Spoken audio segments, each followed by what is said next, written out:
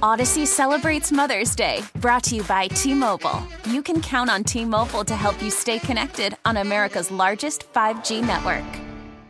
We get it. Attention spans just aren't what they used to be. Heads in social media and eyes on Netflix. But what do people do with their ears? Well, for one, they're listening to audio. Americans spend 4.4 hours with audio every day. Oh, and you want the proof? Well, you just sat through this ad that's now approaching 30 seconds. What could you say to a potential customer in 30 seconds? Let Odyssey put together a media plan tailor-made for your unique marketing needs. Advertise with Odyssey. Visit ads.odyssey.com.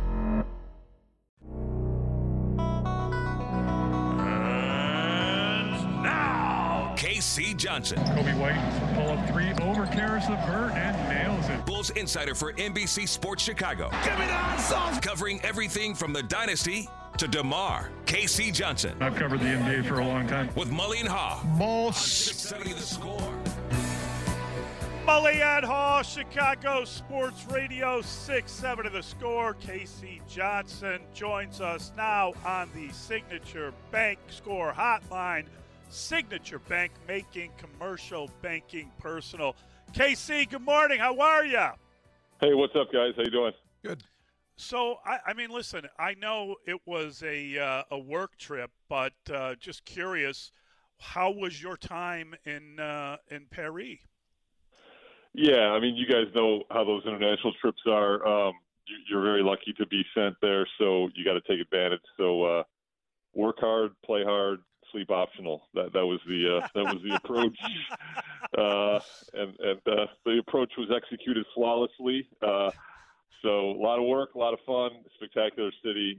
Thankful I got the opportunity to be there. Thank you very much for the Eiffel Tower, the mini Eiffel Tower that you brought into the studio that's sitting right next to me, as you can see on the Twitch stream. I imagine that's from you, KC. Is that correct? You brought it back? Yeah, it lights up. It was like €1, I think. You know, I'm sure it's going to last a long time. Yeah, I'm thinking of you guys. Oh, it's great. And you know, it was super cool to see like Joakim in his element, and you went to Roland Garros to watch him play. That's pretty cool. That I saw Theo Cephalosha was there, and I thought, God, I haven't seen that guy in a while. That's, you know, if ever there was an international man, it would be him. Yeah, I mean, the event itself, I mean, was spectacular. You mentioned the Roland Garros event. That was the night before. I couldn't miss that opportunity to see Joakim playing basketball on the red clay where his father once won the French Open. So that was a pretty bucket list moment for me in my career.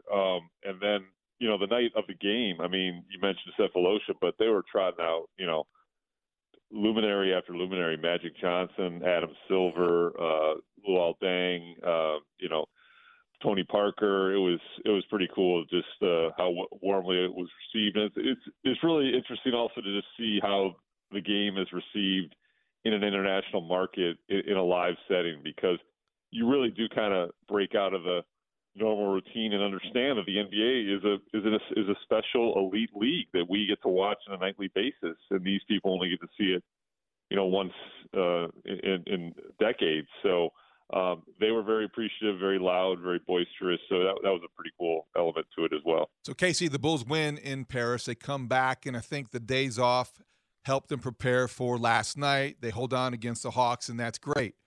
Tonight might be when you start to see maybe the effects of having a European vacation or work vacation, if you will. And I wonder if tonight is when you expect, of all 4 games and 6-night stretch, tonight might be the toughest one to muster the energy, to see the bounce back. Is tonight going to be a challenge the Bulls can overcome?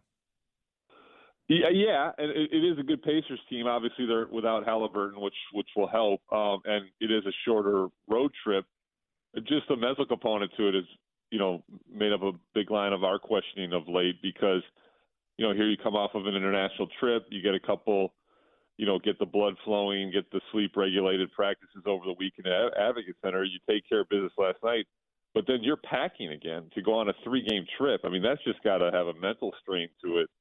You can roll your eyes at it, you know, maybe a little bit if you're not in the NBA, but trust me, that is a difficult thing to do. So it is a test tonight, and you know, one thing that you've heard Billy Donovan talk consistently about is this team, you know, needing to play with more consistency. And I thought an encouraging element to last night's victory was they shot incredibly poorly to start that game, but they didn't really let it impact their defensive effort. They didn't let it bleed to that end, and then their offense came around and they were able to pull out that victory. So you like to see a consistent response tonight because this schedule presents an opportunity. You've got, like I said, Halliburton out tonight, and then you've got two teams for the rest of the trip in Charlotte and Orlando that are on paper, teams that you can beat. So you've got an opportunity to go above 500 here if you take care of business. And that's a big deal for them because it hasn't been that way in a very long time. And it feels like they're heading in the right direction. And again, beating teams you're supposed to beat is a pretty big deal.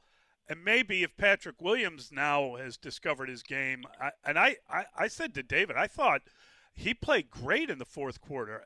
What do you have? 9 points, 5 rebounds, I believe, is the final tally. We saw him with a double-double for the first time this year.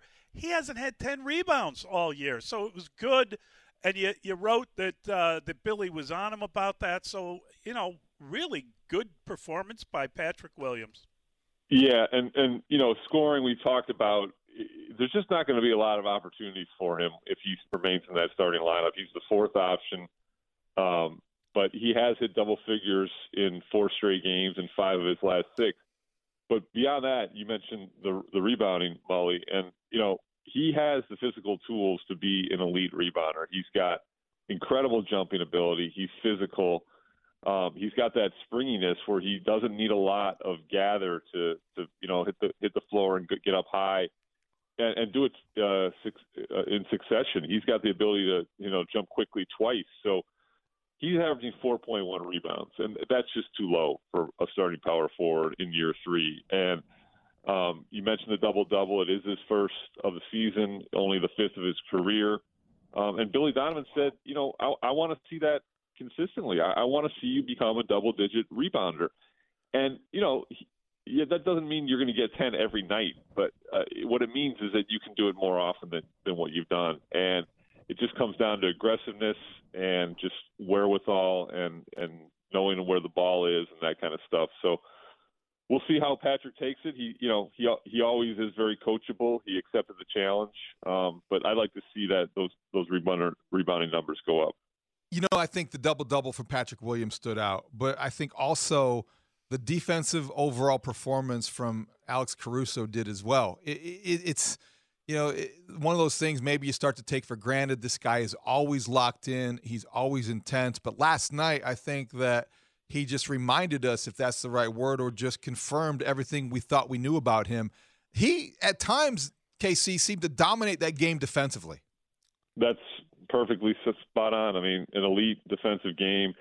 It was funny because I talked to him at shoot-around, and I wrote a story off of him after shoot-around that was focused on how Billy Donovan, as far back as training camp, made it clear that a major focal point of this season was keeping him on the floor more often and healthier. Obviously you can't control flagrant fouls like the one that Grayson Allen delivered last season, but he only played 41 games last season. He's up to 40 already this season. He's playing 4 minutes fewer per game. And the plan is working because you need him on that court. He leads the NBA in deflections per 36 minutes. He's second overall in total deflections. And, he's part of basically every positive net rating unit that the Bulls put on the floor. I mean, he obviously always has impacted the game beyond box scores. He hit some threes last night. He's shooting 39% from 3, scored 12 points, but offense is never going to be his calling card. You nailed it. There was that one stretch where he just basically stole Trae Young's soul.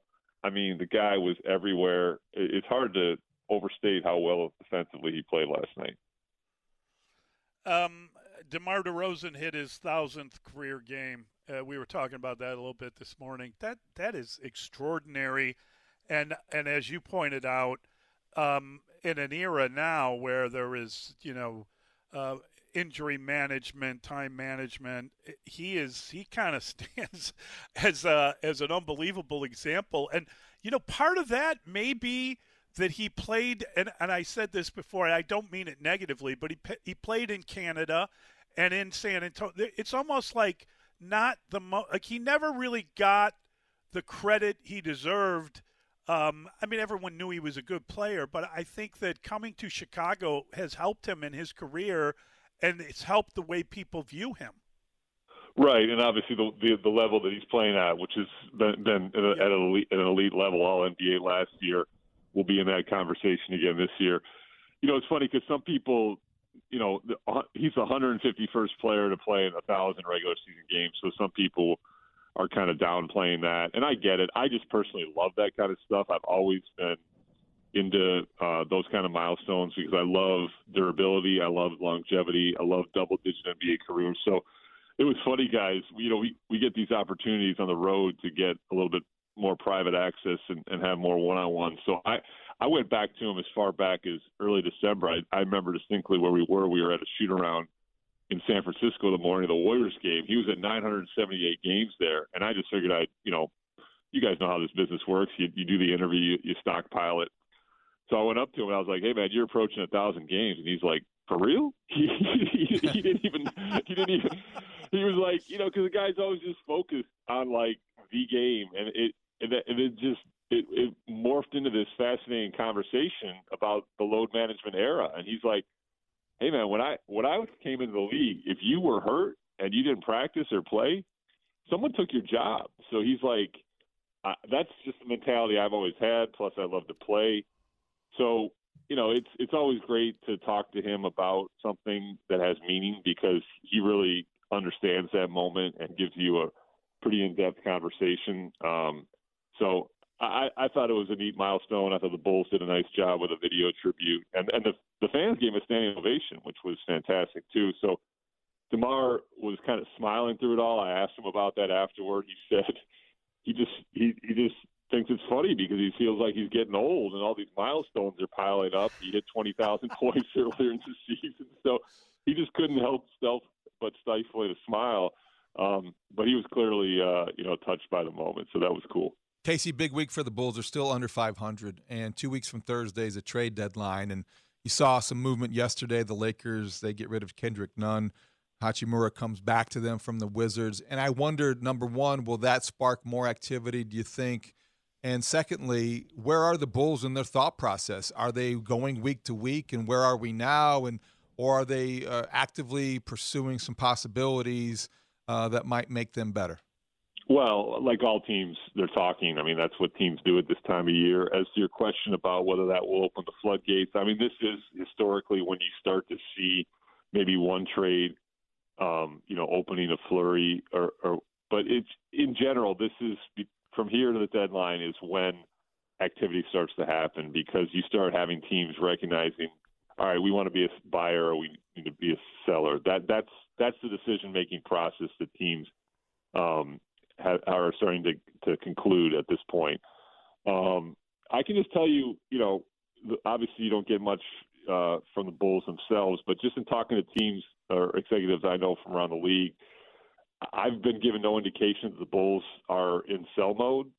Obviously that can change between now and the deadline, or if the right move comes along, that thinking can change. But that's the impression around the league right now is that the Bulls are not in sell mode. And I've said all along, this call to blow it up, I just don't see that happening. I mean, that's what Arturas did to assemble this roster. He said many times he wants to see this roster together. It is pretty much healthy now, except for obviously Javonte Green and the big one in Lonzo. So, I think they'll be listening. I think if the right move comes along, this management team has shown the capacity to get aggressive in a hurry. But I personally do not see a major move of one of the big three between now and the deadline. Well, that's good. I got to tell you, it's so much more fun if they just go on kind of a Boston Celtics type role, as David said last week, and that would be absolutely wonderful to see. I don't know that they got it in them, but I think that they're better than some of these teams, KC, and it's been frustrating the way they've been able to beat some good teams and then losing to bad teams, and that's something to keep an eye on moving forward here, right? If they're getting over 500, they'll need to just start beating teams that they're better than. Yeah, and I think that has always fueled the belief within the locker room that I've written about many times, I've talked about with you guys many times. Because they have had that success against the elite teams, there is a strong belief within that locker room that this team can be a very good team. And you just need to see it on a more consistent basis. It's cliche, but it's true. I mean, you've had those letdowns, the Houston loss, the Orlando loss. I go on and on, So you're almost like bracing for the next one, but maybe this team will surprise us and has actually turned a corner. They have top 10 offensive and defensive ratings since that Minnesota debacle in mid-December. That's not insignificant. So, I think if they stay healthy and stay intact, they're not a championship team in my estimation, but they certainly have the ability to do some damage if they can get into that playoff picture. So when you watch this team, because they have really yet to pick a lane, as you point out, they're flirting with 500. There are examples like the Celtics that they could take off, and there are a lot of veterans, and you have a coach that's respected in Billy Donovan. What kind of cues are you looking for over the next couple of weeks, Casey? And what have you found in the previous couple as we talk to you on a regular basis? But we always talk about a coach and his ability to reach players and whether or not they start to tune him out. We've talked about this before, but where are you at in terms of where this team is headed based on the direction Billy Donovan provides? I mean, there's been so many moments this season where you feel like they've turned that corner that I was just talking about, and then they just come up with a deflating loss. So that's kind of where I'm at. I'm bracing for that deflating loss that's coming. I've just seen it happen too many times. Maybe I'll be surprised. As far as Billy Donovan, this is a veteran-laden team. He's a veteran favored coach. He's a player's coach. There's a lot of trust that Billy is giving the right direction and a lot of freedom for the veterans to play how they want to play. So I don't think there's a Billy issue at all. I don't think there's a Billy, story here. I just think it's a team that needs to play with urgency every night because, when they don't, we've seen what can happen. And they've been doing that more often than not lately. Again, we're not throwing victory parades for whatever it is, 13-6 stretch since the Minnesota game, but they have played better. It's undeniable. So again, this week is a huge opportunity to meet because you can prove that these lulls are behind you by going 3-1, 4-0, what have you. The opportunity is there. So big game tonight. I'll be in Indiana and looking forward to covering it. Great stuff, KC. Thank you, buddy. Great catching up with you. Really appreciate it. Thanks, KC. All right, guys. Good talking to you. Take care, man. Odyssey celebrates Mother's Day, brought to you by T-Mobile. You can count on T-Mobile to help you stay connected on America's largest 5G network. We get it. Attention spans just aren't what they used to be. Heads in social media and eyes on Netflix. But what do people do with their ears?